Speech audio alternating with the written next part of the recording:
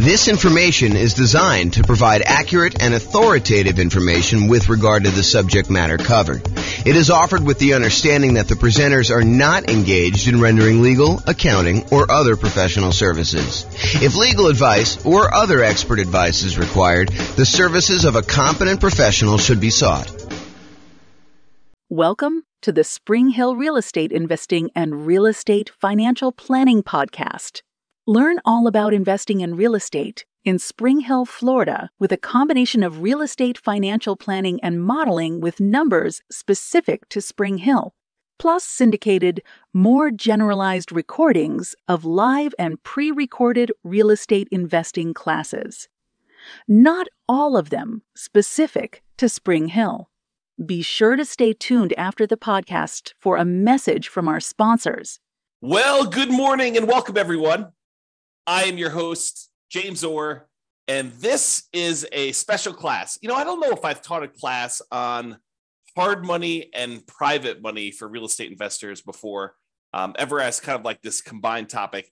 And it's been a long time, I think, since I've taught a class on hard money and private money, and specifically private money. In fact, I pulled out some resources that I had from a long time ago that I'm going to share with you today, and hopefully you'll like this. So we're going to get started, go over in hard money and private money for real estate investors. So in previous classes, I'm going to try to not cover a lot of the old stuff before, but I'm going to tell you that we have entire classes on a lot of these sections, and there's one last section I think that we've got coming up as well. So the most popular financing options for real estate investors are going to be this kind of group on top, this conventional financing, which I think is like 60-something% of most of the loans that get out there. FHA, which I think is the next largest group. VA, which is the next largest group after that, I think, and that's around 10% of all loans are VA loans. Then when you got USDA and portfolio loans, and the portfolio loans are the ones you get usually when you get above 10 loan limit, and or if you're doing some more unusual things with those. So those are the kind of big group of the most common financing things that you're going to do. And we have lots of classes on those. We've got classes on low down payment, no down payment, conventional financing. I've got a whole separate class on VA financing, a whole separate class on the portfolio loans that we just did. And then you've got this whole secondary group of all of the, I don't know if I'd call them miscellaneous, but they're all these additional financing options that we have covered in some parts and probably need to cover in other parts. And so there's the whole creative financing family, which includes owner financing, wrap financing, or buying a property subject to the existing mortgage, loan assumption, the lease option, lease purchase, kind of rent to own family, the agreement for deed, the bond for deed, contract for deed, installment land contract, all those things there. So there's that whole creative financing kind of family of different financing options that are available. And then today we're covering private money and hard money. So we'll go into some detail on those. And then you've got using home equity lines of credit, life insurance policies, self-directed retirement accounts, buying properties for all cash, and then bringing in partners that are usually using one of these other forms, except you're not qualifying for the loan yourself. So I kind of wanted to include all of those as different options. And I think we've got a class coming up to cover the HELOCs, life insurance, self-directed retirement accounts, cash, and partners ones, kind of like a miscellaneous class to cover those last ones. But today we're going to focus in on private money and hard money. And I'm going to start with hard money. So hard money loans are not usually used when we're doing the nomad strategy, where you're buying a property, moving in, living there for a year. You're buying the property as an owner-occupant, getting usually low or nothing down owner-occupant financing rates, moving into the property, living there for a year. It's a requirement of the lender. You're going to sign a piece of paper when you get these owner-occupant loans that require you to move into the property and stay there for at least a year. And usually it's until you save up enough down payment for the next property. Then you go and you buy your next property, again, usually as an owner-occupant, with low or nothing down. You move into that property, you convert the previous one to a rental, and you're able to repeat this until you have as many rentals as you want. So that's the nomad strategy. We don't usually use hard money for doing that particular strategy, nor do we usually use it for doing house hacking. And house hacking is when you're renting out part of the property that you're living in, whether you're buying a duplex and living in one half, or you're renting out a single family home and renting out rooms or something like that. That's house hacking. So we don't typically use hard money for nomads or house hackers. What we do typically use hard money for is buying properties that need to be fixed up and then we're reselling very quickly, or we're doing like a buy, fix up, refi type of strategy, what some people would call the BRRRR strategy, the buy, rehab, rent, refi, and then repeat. So a lot of folks will use hard money to acquire properties that need a lot of work, because in some of those cases, it is hard in order to get loans on properties that are in really rough shape. In other cases, a lot of people use hard money as a easier to get short-term loan.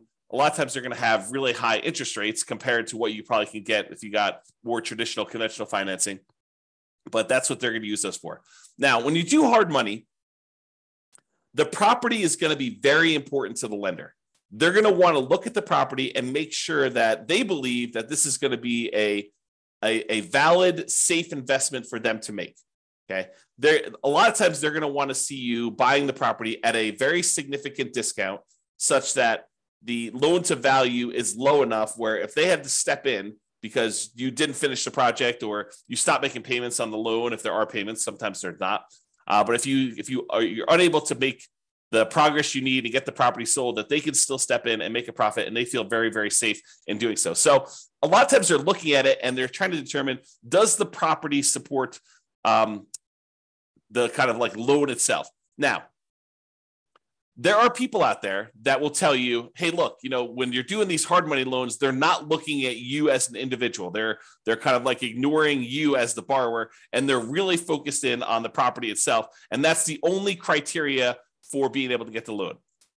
While I have occasionally seen the rogue, random, rare, hard money lender that will only look at the property, the overwhelming majority of the ones that I've had experience with do look at the borrower as well. So if you think, hey, look, I really want to do this real estate investing, but I've got, ugly credit, or I'm unable to qualify for a loan otherwise, and I'm going to go do this strategy where I'm using hard money in order to do these deals, you may be able to find someone who's willing to make a loan based solely on the strength of the property that you're finding.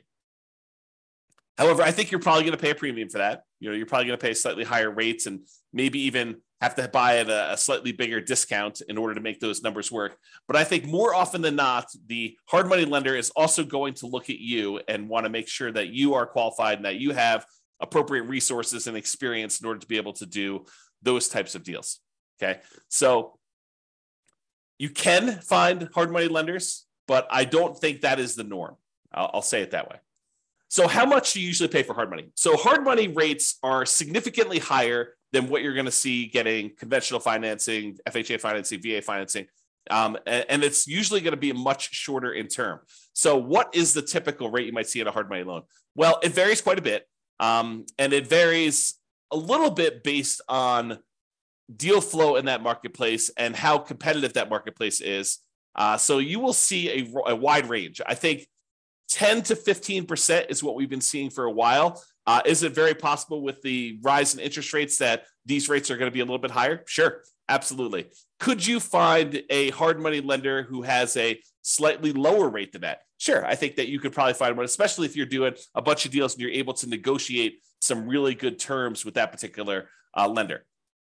Also, I want to point out that hard money lenders are in the business of loaning money. We're going to talk about private money here in a second, where private money people are people that are not usually in the business of making loans against real estate. Hard money lenders are in the business of making loans against real estate. And so they oftentimes have programs to do this.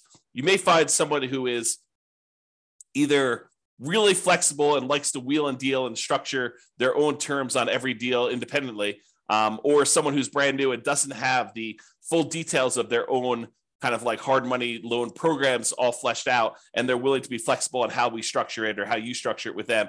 But most of the time, hard money lenders are going to have static programs in place that are like, hey, here's our hard money loan program. Here's the property requirements. Here's the personal requirements for you to do it. And here are the rates for doing it. And a lot of times they'll have rates for, if you've done your first X number of deals with them, or if you've done more than X number of deals with them, sometimes they'll start giving you discounts on doing those. So a lot of times the rates for hard money are going to be in that, 10 to 15%, not unusual to see 16, 17, 18, definitely seen those before. And in addition to the fee of the rate of the loan, they are typically going to charge you points. And a point is a percent of the loan amount that you're borrowing. So If you're going and you're getting a $100,000 loan and they're charging you 2 points, then they're charging you $2,000 in addition to the interest on the loan in order to be able to get that loan. And I don't think it's unusual to see, 2, 3, 4 points on those. There are some hard money lender companies out there that they are going and raising money from people in the general public, and the people are the actual funders of the loan. That's where the money is coming from. But the person out there seeking the kind of investors to put in the money for the loans, and then the real estate investors who are buying the properties and they're putting them together, sometimes they will collect the points on the loan. It's a relatively common way to set this up, although not the only way to set this up. But a lot of times they'll say, hey, look, the 15% interest that we're charging you for the loan, the background investor who actually has the money is the one coming in and giving us the money, and they're getting paid the 15%. And then the 3 points or the 4 points or the 5 points or whatever, that is what I'm paid for going out there and putting you two together and coordinating this and overseeing it and managing the process. So that is a common way that we sometimes see hard money lenders set up doing that. Now, these rates can change over time. So you may go out there and be finding 12% today or 15% today or 17% today. And you may find that over time that these rates can vary up and down depending on supply and demand in your marketplace. Hard money loans are often shorter term loans. They're typically not going to be a 30-year fixed rate financing type of situation. Although I've seen some hard money lenders offer like a longer term, sometimes like 2 or 5 year program where they're using hard money loans in order to fund sort of like a shorter term, midterm, I guess it's more of a midterm rental property where you're able to acquire the property, rent it out for a year or two, let things kind of settle in season, and then you're able to kind of replace that loan with some type of longer term financing. But the overwhelming majority of the hard money loans, especially ones that people are using for fix and flips or doing the BRRRR strategy, are going to be in this 3 to 12 month range. And for those of you that are doing the BRRRR strategy, my understanding is that the exit financing requirements have changed recently, and now they are requiring that you actually season the property for a full year. So you'll need to have this hard money loan in place for 12 months to be able to get your kind of like 30-year fixed rate financing on the way out in most cases, unless you're getting creative and using some type of unusual portfolio financing where they're not requiring that in the midterm. Okay, so a lot of times they're going to be shorter term loans, like 3 months on the really short side. 6 months is really common from what I've seen, and I don't think it's unusual to have 12 months. Some of them will structure these things so they'll be like, hey, look, it's 6 months. It's 15% and 2 points in order to get the loan for the first 6 months.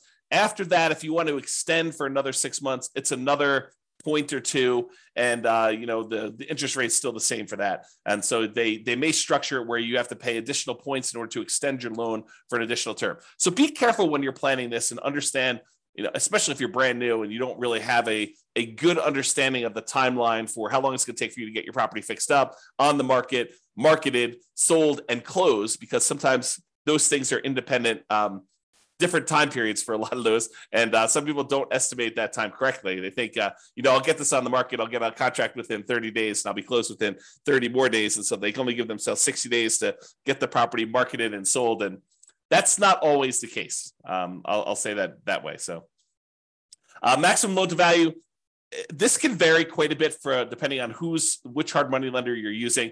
One you hear pretty commonly is 70% of the after repaired value. So if you think about what the property is going to be worth once you fix everything up, a lot of times they will set their loan amount, the maximum amount that they're willing to loan you on that property using a hard money loan, at some percentage of what the property will be worth after you fix it up. Not necessarily of what the purchase price is going to be now. So if you're able to purchase the property for less than that 70% of what it's going to be worth when it's repaired, a lot of times hard money loans can be nothing down, where you're able to acquire the entire property with no down payment because you're buying it at such a big discount that you're able to acquire it below 70% of the loan to after repaired value, as an example. Now, this isn't set in stone, so it's not like every single hard money loan is always going to be 70%. I've definitely seen ones lower than this. 65% is another pretty common one.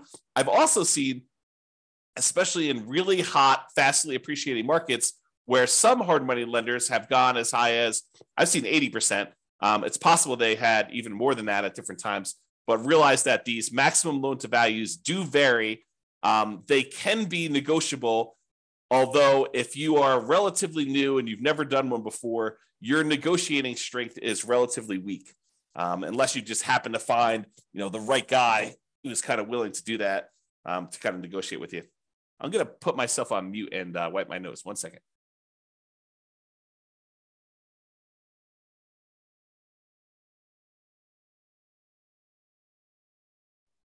Okay, I'm back. Sorry, I had to wipe my nose there.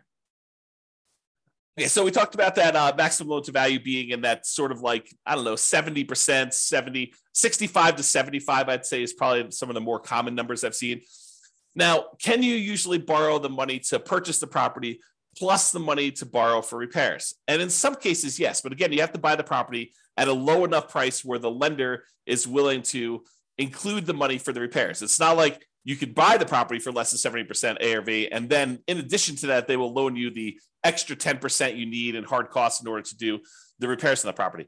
No, it's usually that is the limit. Whatever they tell you is their maximum loan to value is going to be their limit, and that would include repair money. So a lot of times for some investors where it's hard to find these properties and the numbers are tight, they're not able to buy these really deeply discounted, especially compared to the maximum loan to value. A lot of times the real estate investor coming in is going to buy the property using some type of hard money loan, and then they're going to use some other source of money, sometimes the cash that they have their own, or in some cases they're willing to use a credit card or to borrow money in order to do the repairs on the property, knowing that they're going to be reimbursed when the property closes at the end.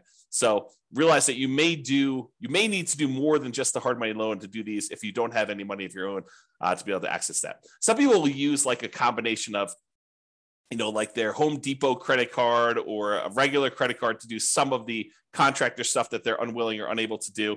So they'll kind of mix and match and spread the load out all over, kind of across all those. However, if the hard money lender is going to loan you money to do some of the repairs, most of the time they're going to escrow the money for repairs. So it's not like you're going to buy the property and you're able to buy it at a big enough discount where they're also able to finance the repairs, and the repairs are, let's say, $15,000. It's not like the hard money lender in most cases. Some of them may, but in most cases they're not going to just give you an extra $15,000 at closing that you're going to be able to just sort of have and use for living expenses or whatever. No, they're going to actually say to you, okay, here you go. We gave you the money to buy the property. Now go ahead and do this amount of work in stage one, and then we're going to review that work was done, and we will release the money to pay for the work that was done. So they'll kind of do it in stages, make sure that you got the work done. Then they will release the money for you to pay your contractors and buy your supplies and stuff. And then they'll say, okay, now do stage 2 work, and they'll have all that done. And sometimes there's a stage 3, or sometimes there's not. Basically you have to escrow the money. They set it aside in a special account for you, and they hold on to it until you need that money, until you've proven that the work is done, and they can release that money for you. So realize that's a pretty common thing when you're doing these hard money loans for doing the buy, fix up, fix and flip, or doing some type of buy, rehab, rent, refi, and repeat sort of strategy, the BRRRR strategy. Okay. Let's see here. I think right now we are seeing, and this is very market dependent, but typically we're seeing more money than deals right now. There's more money on the sidelines where they're looking for higher rates of return than there are deals to fund. And so that typically puts downward pressure on interest rates and loans and stuff like that. Again, this is very market specific. I'm sure in some markets there are more deals than there are money out there. And with the rise in interest rates and the alternative things that people can invest in and get a good return on their money, maybe there is less money seeking these hard money loan situations than there was in the past. So realize that could change over time as well. Now, another thing about hard money loans is that sometimes they could be used in conjunction with other financing. So for example, let's say you're putting out, marketing in order to find deals, and you find a seller who owns their property free and clear. They don't have a mortgage on their property at all. And you manage to negotiate with them, and you guys come to an agreement that if you put 15% down, they will actually owner finance the remaining balance.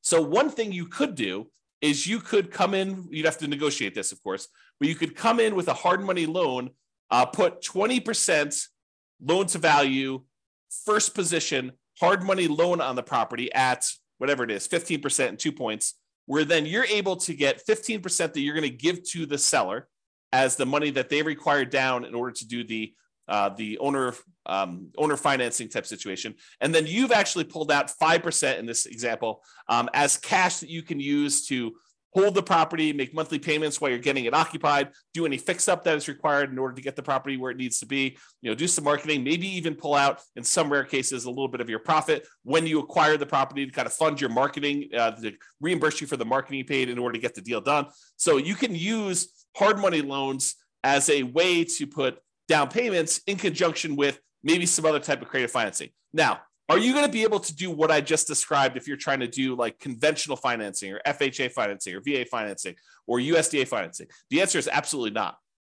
So the only way you're able to structure this, where you're able to use a hard money loan in first position and have the seller be in second position, is with some of these creative financing deals like owner financing, or probably not even if you're doing subject to, although I guess you could get creative and structure these with subject to or wrap financing, but they're a little bit less obvious to do. So these are not going to be conventional financing combined with hard money loans in order to be able to do those. They're typically going to be some type of hard money loan in conjunction with some type of owner financing, where the owner is going into second position, because usually the hard money lender is not willing to go into second position. You may be able to find a rogue hard money lender who's willing to go into second position as long as you're at a low enough loan to value and they understand the risk that they're kind of going in, and they may charge you a much higher rate for doing that and higher points. But most of the time, the hard money lender wants to be in that first position when you're doing those loans. Okay, I'm going to talk very briefly about kind of a side note related to hard money loans. And Terry says a lot of hard money lenders don't allow a second position lien. Yep, I think that is true, Terry. If the loan to value is low enough, though, there are some hard money lenders who would absolutely be willing to be in first position with a very low balance loan. For example, you have a $200,000 property and you want to borrow $40,000 on that thing, and you want to use a hard money loan to do that, and the seller is in second position. I think a lot of hard money lenders would allow you to do that. Again, it's negotiated. Not everyone is going to do it exactly like that, but you're right. There are some that will not allow a second position, especially if it's a high second position. Like you're borrowing 70% loan to value and they have you put a 30% second there on there for the rest of the money. That's probably not going to fly. Okay, so let's go off on this side note. So on the side note about real estate investors, some real estate investors, I'll say, and it's more than just like onesie twosie. I think there's a good percentage of folks, some real estate investors aspire to eventually be hard money lenders. They think to themselves, say, look, eventually I want to get to the point where I've got a bunch of rental properties, but I've also have a lot of cash on hand, and being able to take the money I have and use that to make hard money loans and get 10, 11, 12, 13, 14, 15% return on my money. That seems like an attractive proposition for people. And I think a lot of them believe, and I think this is an incorrect belief, and I'll explain why here in a second. They incorrectly believe that, if I've got $1 million and I'm getting 12% on my money, then I'm getting $120,000 a year that I can live on if I'm getting 12% of my money and I'm doing hard money loans. What they fail to realize is a couple things. Number one is the utilization factor. If you think about the money that a hard money lender has, the full $1 million is probably not going to be completely deployed and invested at the same time all the time. So what it typically might look like is the hard money lender might say, okay, I found an investor who's doing a deal. I'm going to loan them $200,000 on this deal, but I still got $800,000 sitting somewhere else and I'm earning not the 12% on, okay? And then they go and they find another investor, and the other investor says, okay, I need $300,000. They make a $300,000 loan, and now they've got half of their $1 million out at that 12%. But then they still have this other $500,000 that is not earning 12%. And so they're not really earning 12% on their full $1 million at any given time. Then another one comes along and they have $200,000 more out. So they have $700,000 out, but then the first one gets paid back. And so they no longer have that $200,000 out. So now they have $500,000. And then, another investor comes along and they want $600,000, but they don't have $600,000 now because they only have $500,000 left. And so there's this problem of, how much are you utilizing the $1 million or whatever you have as your kind of like investment portfolio for making these hard money loans? And most of the time you don't have all of it out at all the time. Now, some people, some real estate investors will choose to use some type of home equity line of credit on an investment property or their owner occupant property, and they will use that as a buffer. And instead of collecting the full 12%, maybe they're paying, depending on when they got the loan, 3, 4, 5, 6, 7% on the money that they're coming out with their HELOC, but then they're loaning it out at 12%. And so they're getting the spread, but they're not borrowing the money unless they actually are using it. So you don't have as much of, I guess it's a different utilization problem for doing that. So realize that if you're trying to do this hard money thing, if you're kind of aspiring to do that as a real estate investor, utilization is going to be a key factor. Getting and keeping all of your money out as much of the time as you possibly can is going to be an issue for a lot of folks. And it is sometimes solved by doing like these home equity lines of credits where you're sourcing the funds from somewhere else and then you're using that, or you're becoming like a hard money lender where you're going out and you're finding a pool of investors that have money that they want to invest, and then it's really not your direct problem. And I say direct because it is a problem for you that your clients don't have their money kind of out and invested all the time, and then you're kind of using your uncle who has $1 million, you're saying, hey, uncle, you've got this home equity line of credit for $1 million. Why don't we, loan this money out to someone at, 12% or 15%. And you're sort of like overseeing the deal and finding the real estate investors who need the money for the hard money loan. And maybe you're collecting the points and maybe you're participating in the percentage they're earning or not. But then your uncle's borrowing the money at 5% and he's getting 11%, you're getting 1 point, like there's all these different ways to structure it where you're going out there and you're starting the business of doing this. I'll also point out, which we'll talk about here when we talk about private lending, is that if you're the one that's going out and you are coordinating, bringing in investors and making these loans on properties, that you probably do need to be licensed. And the licensing may vary. I'm not an expert on licensing by any means. I did talk to my own personal attorney, and I chose to get licensed with the state of Colorado when I was raising private money. It actually was a special license. It's a mortgage broker dealer license where we're able to create security instruments, basically loans on properties secured by real estate, and you're finding people who want to borrow or loan the money for you. So realize if you're doing this thing where you're doing hard money loans, you're becoming a hard money lender, you probably want to get licensed or at least have a consultation with an attorney to find out what the attorney recommends you get licensed, if at all, in your particular market. Okay, the second part about this, investors aspiring to be hard money lenders, is this idea that you should live on that full interest. So you think, even if you could go loan $1 million out and collect 12% per year, $120,000, a lot of investors think, oh, I can live on that $120,000, and I only need this $1 million, and I'm able to collect 12% per year return on that. And so really I'm getting $120,000 a year that I could live on. That's not how that works. If you've studied any type of retirement planning, especially folks in the financial independence, retire early, the FIRE motion, kind of like group of stuff, you'll hear about this concept of the Trinity study or the 4% rule. And what the 4% rule says, the 4% safe withdrawal rate rule, basically says that if you have a certain amount of money invested, and typically they talk about investing in stocks or bonds or something like that, although it does apply to this as well. I'll explain that here in a second. But if you go and you actually have $1 million invested somewhere else, it is, in most cases, you are less likely, there's a low probability that you will run out of money if you take 4% out each year, adjusted up for inflation. But you're not actually taking the full amount that the money is being used for. So for example, if you have $1 million you're investing in stocks and bonds, and that as a whole is earning you 8% per year, you're not taking 8% per year out. You're taking 4% per year out. And part of that is because sometimes money goes up and sometimes money goes down. Like the returns on the stock market, sometimes they're up, sometimes they're down. More return in the bond market, sometimes up, sometimes it's down. And for the same reason, sometimes when you make investments in real estate, like as a hard money lender, some of these deals don't always go the way you want. Sometimes they go bad and you end up losing money on them. And so you should not think that you could take the full 12% and spend that. You should think of it as another amount of money that is invested in something and use the same, whatever your version of safe withdrawal rate is. Most cases going to be between 3 and 5%. I think that's with 4% being the most common that we hear most, but 4% of the money coming out, not 12. So if you have $1 million out there invested at 12%, and besides the utilization factor, maybe you're only taking 4% out safe withdrawal rate. So instead of you thinking you're getting $120,000 a year, you really should only be taking out $40,000 a year, adjusted up for inflation each year. That's the difference. And that's, I think, what a lot of folks who initially aspire to being a hard money lender don't necessarily realize. Okay.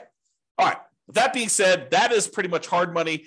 For those that are on that have questions about hard money, you're welcome to queue those up. I will cover them after I cover private financing. At least I will try to do it. I'm going to cover private financing, and then if you have any questions about that, please queue those up, and I'll usually handle those at the end as well. Okay, so now let's talk about private financing. We've talked about hard money lenders. Hard money lenders are people who are in the business of making loans against real estate. Private financing are those that are not necessarily in the business of making loans against real estate, like grandma. So you're at Thanksgiving dinner, you're talking to grandma about this new real estate investing thing you're doing, and you're kind of venting to grandma that you're having to pay 15% in order to get these hard money loans in order to buy these fixer-upper properties that you're kind of using. And grandma's like, that's crazy. I've got my money in CDs at the bank, and I'm only earning 3%. And she's like, why don't I loan you the money and you can pay me 6%? And it's a lot better than you paying someone else 15%, and I make money too. And you're like, grandma, that sounds like a great plan. I'll go ahead and use you in order to do my loans in the future property. And I don't have to go use this hard money lender anymore. And it's cheaper for me and it's better for you. Okay. So that's the idea behind private financing. We don't typically use these for nomads or house hackers. If you're doing that nomad strategy or the house hacking strategy, most of the time, you're going to want to get these 30-year fixed rate, long-term financing loans from the bank to do this. You could use private financing, but most of the time we're getting a bank to loan us money at these really great interest rates to do that. So not typically used for nomads or house hackers. It typically is, excuse me, let me clear my throat 1 second. I'll mute myself again. Okay, I'm back.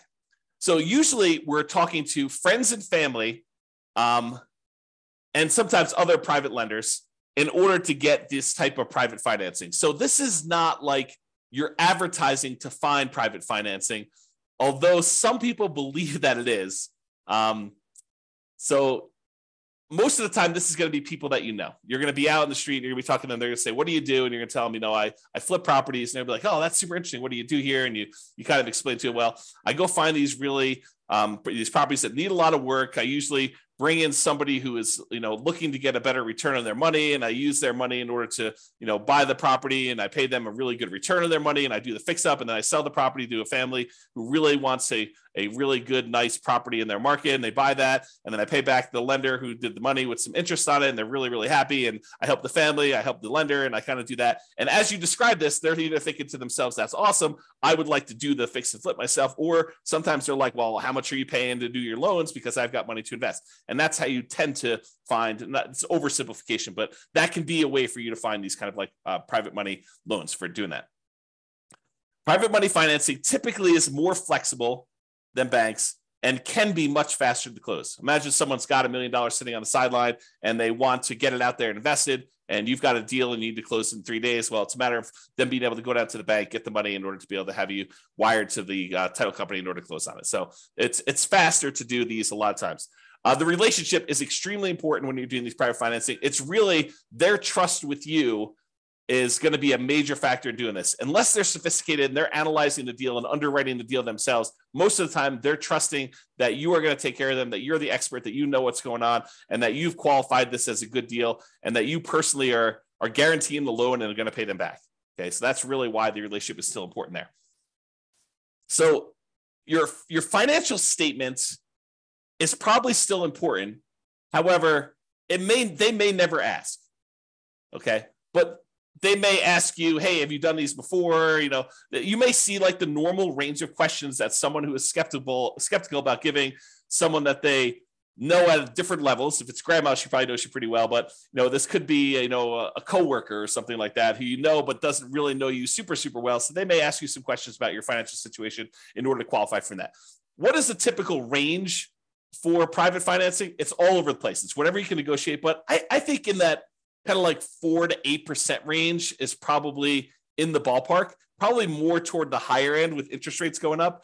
And this can change over time. As money becomes more expensive, people feel less compelled to move to do something like this when they can get 5% in a CD. So if we see CDs go up to 5 or 6 or 7%, then, they may want a premium over what they can put in the CD and get as a return on that. So the range can vary. It's completely negotiated between you and the private financing person.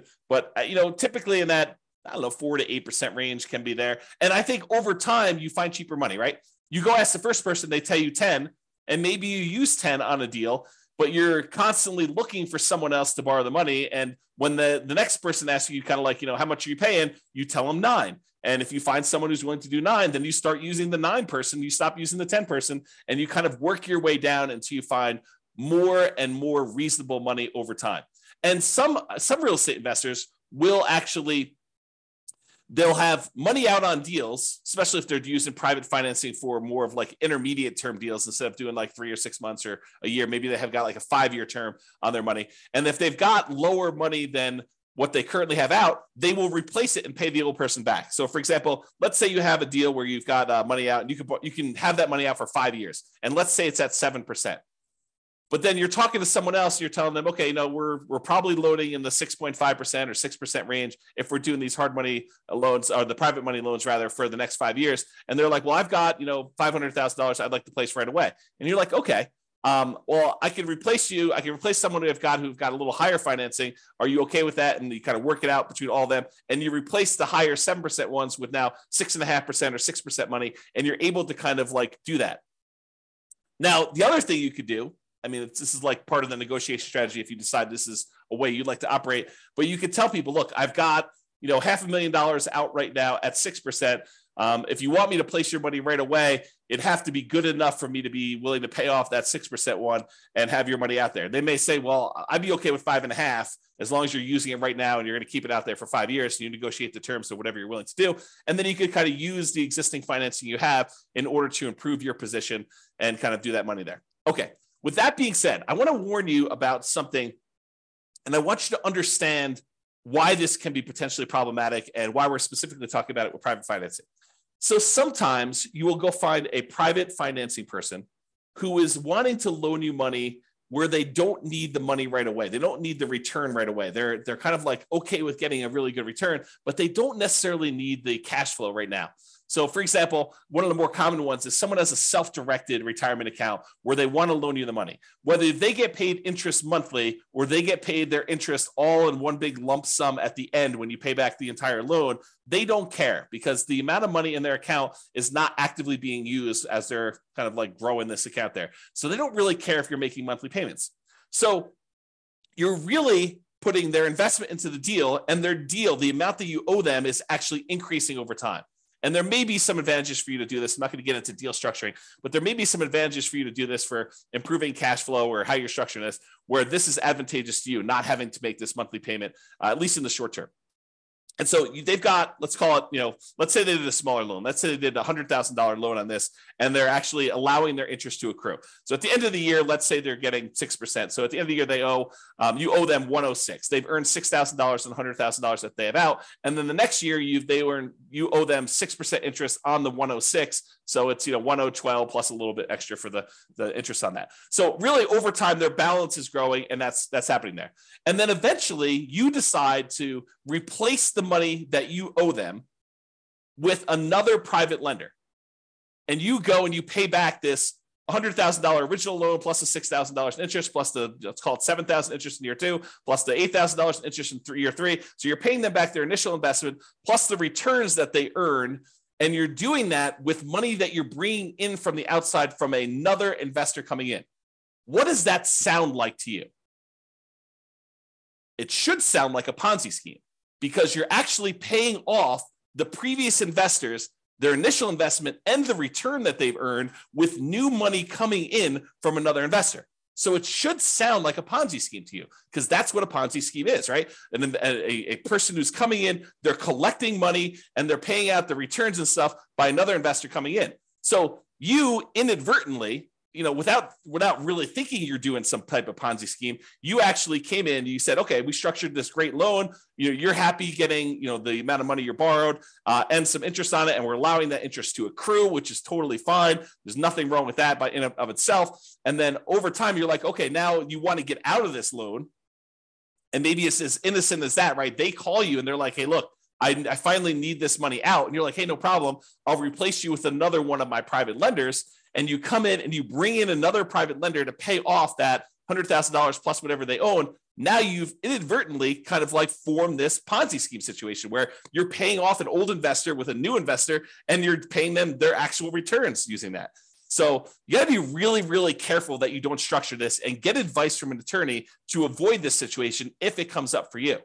You know, if you're, and even the idea of replacing the loan is kind of on this borderline edge of this Ponzi scheme, right? Like you're taking one investor's money and you're replacing it with another investor coming into the deal. So definitely talk to your attorney and make sure that you feel really comfortable with the way that you're structuring these and you're doing that. So that's what I wanted to warn you about. It's kind of like this concept of inadvertently setting up a Ponzi scheme to do this. And we don't usually see it as much with commercial lenders.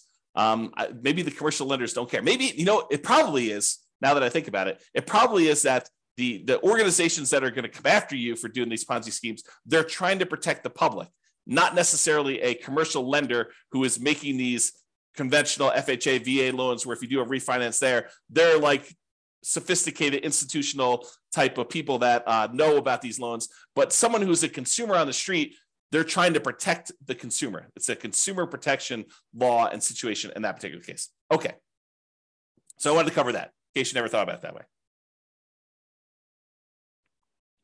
If you decide, hey, I really want to do this real estate investing thing, and this idea of going out there and finding friends and family, people that I know, contacts that I know, and raising money in order to be able to accelerate my ability to do deals, if you're going to get really serious about that, you may decide to go out and start talking to people in a more formal process rather than just off the cuff at Thanksgiving dinner. You're like, hey, look, I want to tell you a little bit more about, what I've been doing. And, if you want to, I'll sit down and I'll walk you through exactly how this all works. And maybe you form like a little PowerPoint presentation, or maybe put together a little PDF, or maybe you decide to go talk to them about, like how your deals are structured and what the deal looks like that someone could come in and do.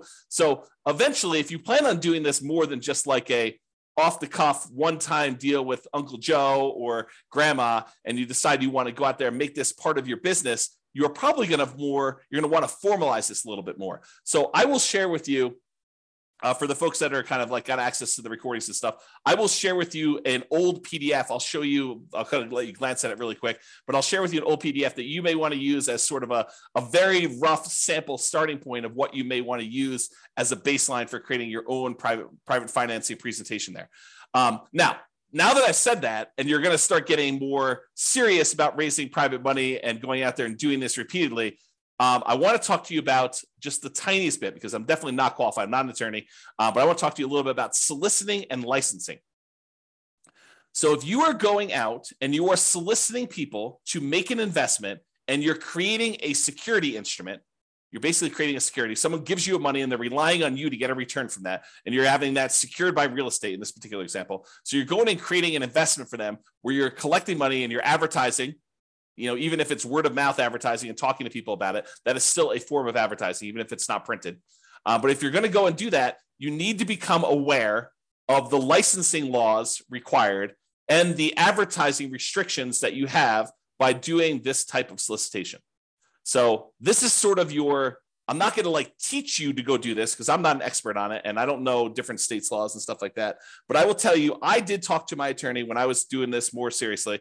And my attorney advised me to go get the license that I was required to do, which I told you in the state of Colorado. I don't know what it is in your other states. It's a mortgage broker dealer license. That's what it was. And there were definitely restrictions on what you can and cannot say and what you can and cannot advertise in order to do this. And so realize that this is not a Wild West. You can say or do whatever you want. You got to be really careful about promising returns. You got to be really careful about letting them know about the actual risks that there are for them to invest in this stuff. This is not a riskless investment, like really nothing is, as we found out recently by putting money in the bank with FDIC insurance. This is not a riskless investment either, and they should understand what the risks are. And you probably should have written risk disclosures prepared by an attorney, and you probably should be licensed. This is the weird thing, right? Like if you're going to go do a single loan with grandma, do you need to be licensed? Maybe, probably. But this is sort of like, you speed once. Can you get in trouble for doing that? Sure. Are you likely to get in trouble for doing that, especially with grandma? Probably not. But realize that, you may want to consider getting license and learning the rules and regulations for doing this. This is not like a open world where you can do whatever you want there. That's kind of what I'm pointing out there. So I will share with you that you probably should get licensed. I went and got licensed with a mortgage broker dealer license with the Division of Securities. And then they have oversight in what you do. They want to approve things. They want to review your things. They want to review your documents every once in a while. So they'll want to go and make sure that you're doing everything correct. All right. One other thing I'll point out to you. I'm going to share with you the business card I had and what I thought was a good way to do it, but you'll want to definitely check with your attorney to make sure that this is in compliance and that you're allowed to do it. So this is a really old business card back from when I was doing this. I'm, not really raising money anymore. But basically it was like a typical, I buy houses and apartments kind of thing in here. Have my contact information, my name, address, and website and stuff like that. I don't even think the website's up, so there's nothing really to go look at on there. And then on the top here, this is the back of the business card. Besides the creepy kind of shadowy, my face there and there. This was the way that I expressed to people that there were opportunities to invest is I disclosed my licensed situation. So this is sort of like what I would refer to as licensed disclosure marketing is probably a good way to describe it, right? You are disclosing to someone that you are licensed and that this is a licensed activity. And by disclosing that you're licensed in a licensed activity, you imply that there's an opportunity there for some people, right? So licensing disclosure for private investors looking to earn returns from private real estate notes. So I'm giving them a notice telling them there's a licensing disclosure here. Notice. And then it was my LLC name here. The one that was the mortgage broker dealer licensing is a mortgage broker dealer licensed by the Colorado Division of Securities to create notes paying interest secured by a deed of trust on real estate for private individuals seeking those investments. And then I had my personal name is a licensed mortgage sales representative for that thing. So I just disclosed to them through my licensing disclosure that I am licensed to do this in case you had an interest to do that. So that was sort of a possible workaround for directly soliciting for these loans is that you actually advertise your licensing and that this is a licensed activity and you can kind of get people there. Okay. So this is a kind of like really quick, big picture overview. I realize you can't see all this stuff, but this is all of the things in my private lender program, kind of like PDF that I would hand out when I'd sit down with someone to talk to them about doing private loans. It's a 25-page document and you could just kind of get a glance at what's going on there, but I will upload this to the place where I'm going to post the video recording. So if you are accessing that, look for the link if you're watching the recording after the fact or whatever it is there. Okay. So that's all I got on private financing and the hard money lending. If you've got questions, go ahead and queue those up, but I'm going to kind of go through the conclusion here. So many traditional long-term buy and hold real estate investors will choose to use some type of conventional financing, then portfolio financing. So they're not going to deal with hard money lenders or private lenders at all. Many house hackers and nomads are going to choose to utilize like the low and nothing down financing options like VA loans and USDA and FHA and conventional loans. Those buying apartments of 5+ units will likely be utilizing commercial financing, which we covered, I think, yesterday. However, some real estate investors will choose to utilize private financing and hard money. And those situations I talked about, like you're doing fix and flips or you're doing the BRRRR strategy, or you're, kind of like short-term financing things with, private loans or something like that. So this is especially true for those that are doing that. So that is all I've got. Any final questions before we end for today? You guys have been really quiet. Besides Terry. All right. Doesn't look like there's any questions, so I'm going to call it. Thank you, everybody. We will see you tomorrow. You're very, very welcome, Terry. See you all tomorrow. Bye-bye for now. With home prices up, mortgage interest rates up, and rents up, but not quite enough to counteract the higher prices and interest rates. Cash flow on rental properties in Spring Hill is harder than ever. Book a call with the Real Estate Financial Planner to apply our proprietary 88 strategies to improve cash flow on your rentals. See the show notes for a link to schedule your call and improve your cash flow today. If you're a real estate agent, lender, or professional in Spring Hill that wants to help our real estate investor listeners, consider reaching out to learn about collaboration opportunities with this podcast. We'd love to add more value to our listeners by having you assist our investors buy, sell, and finance their real estate investments. See the show notes to schedule a call to discuss collaboration opportunities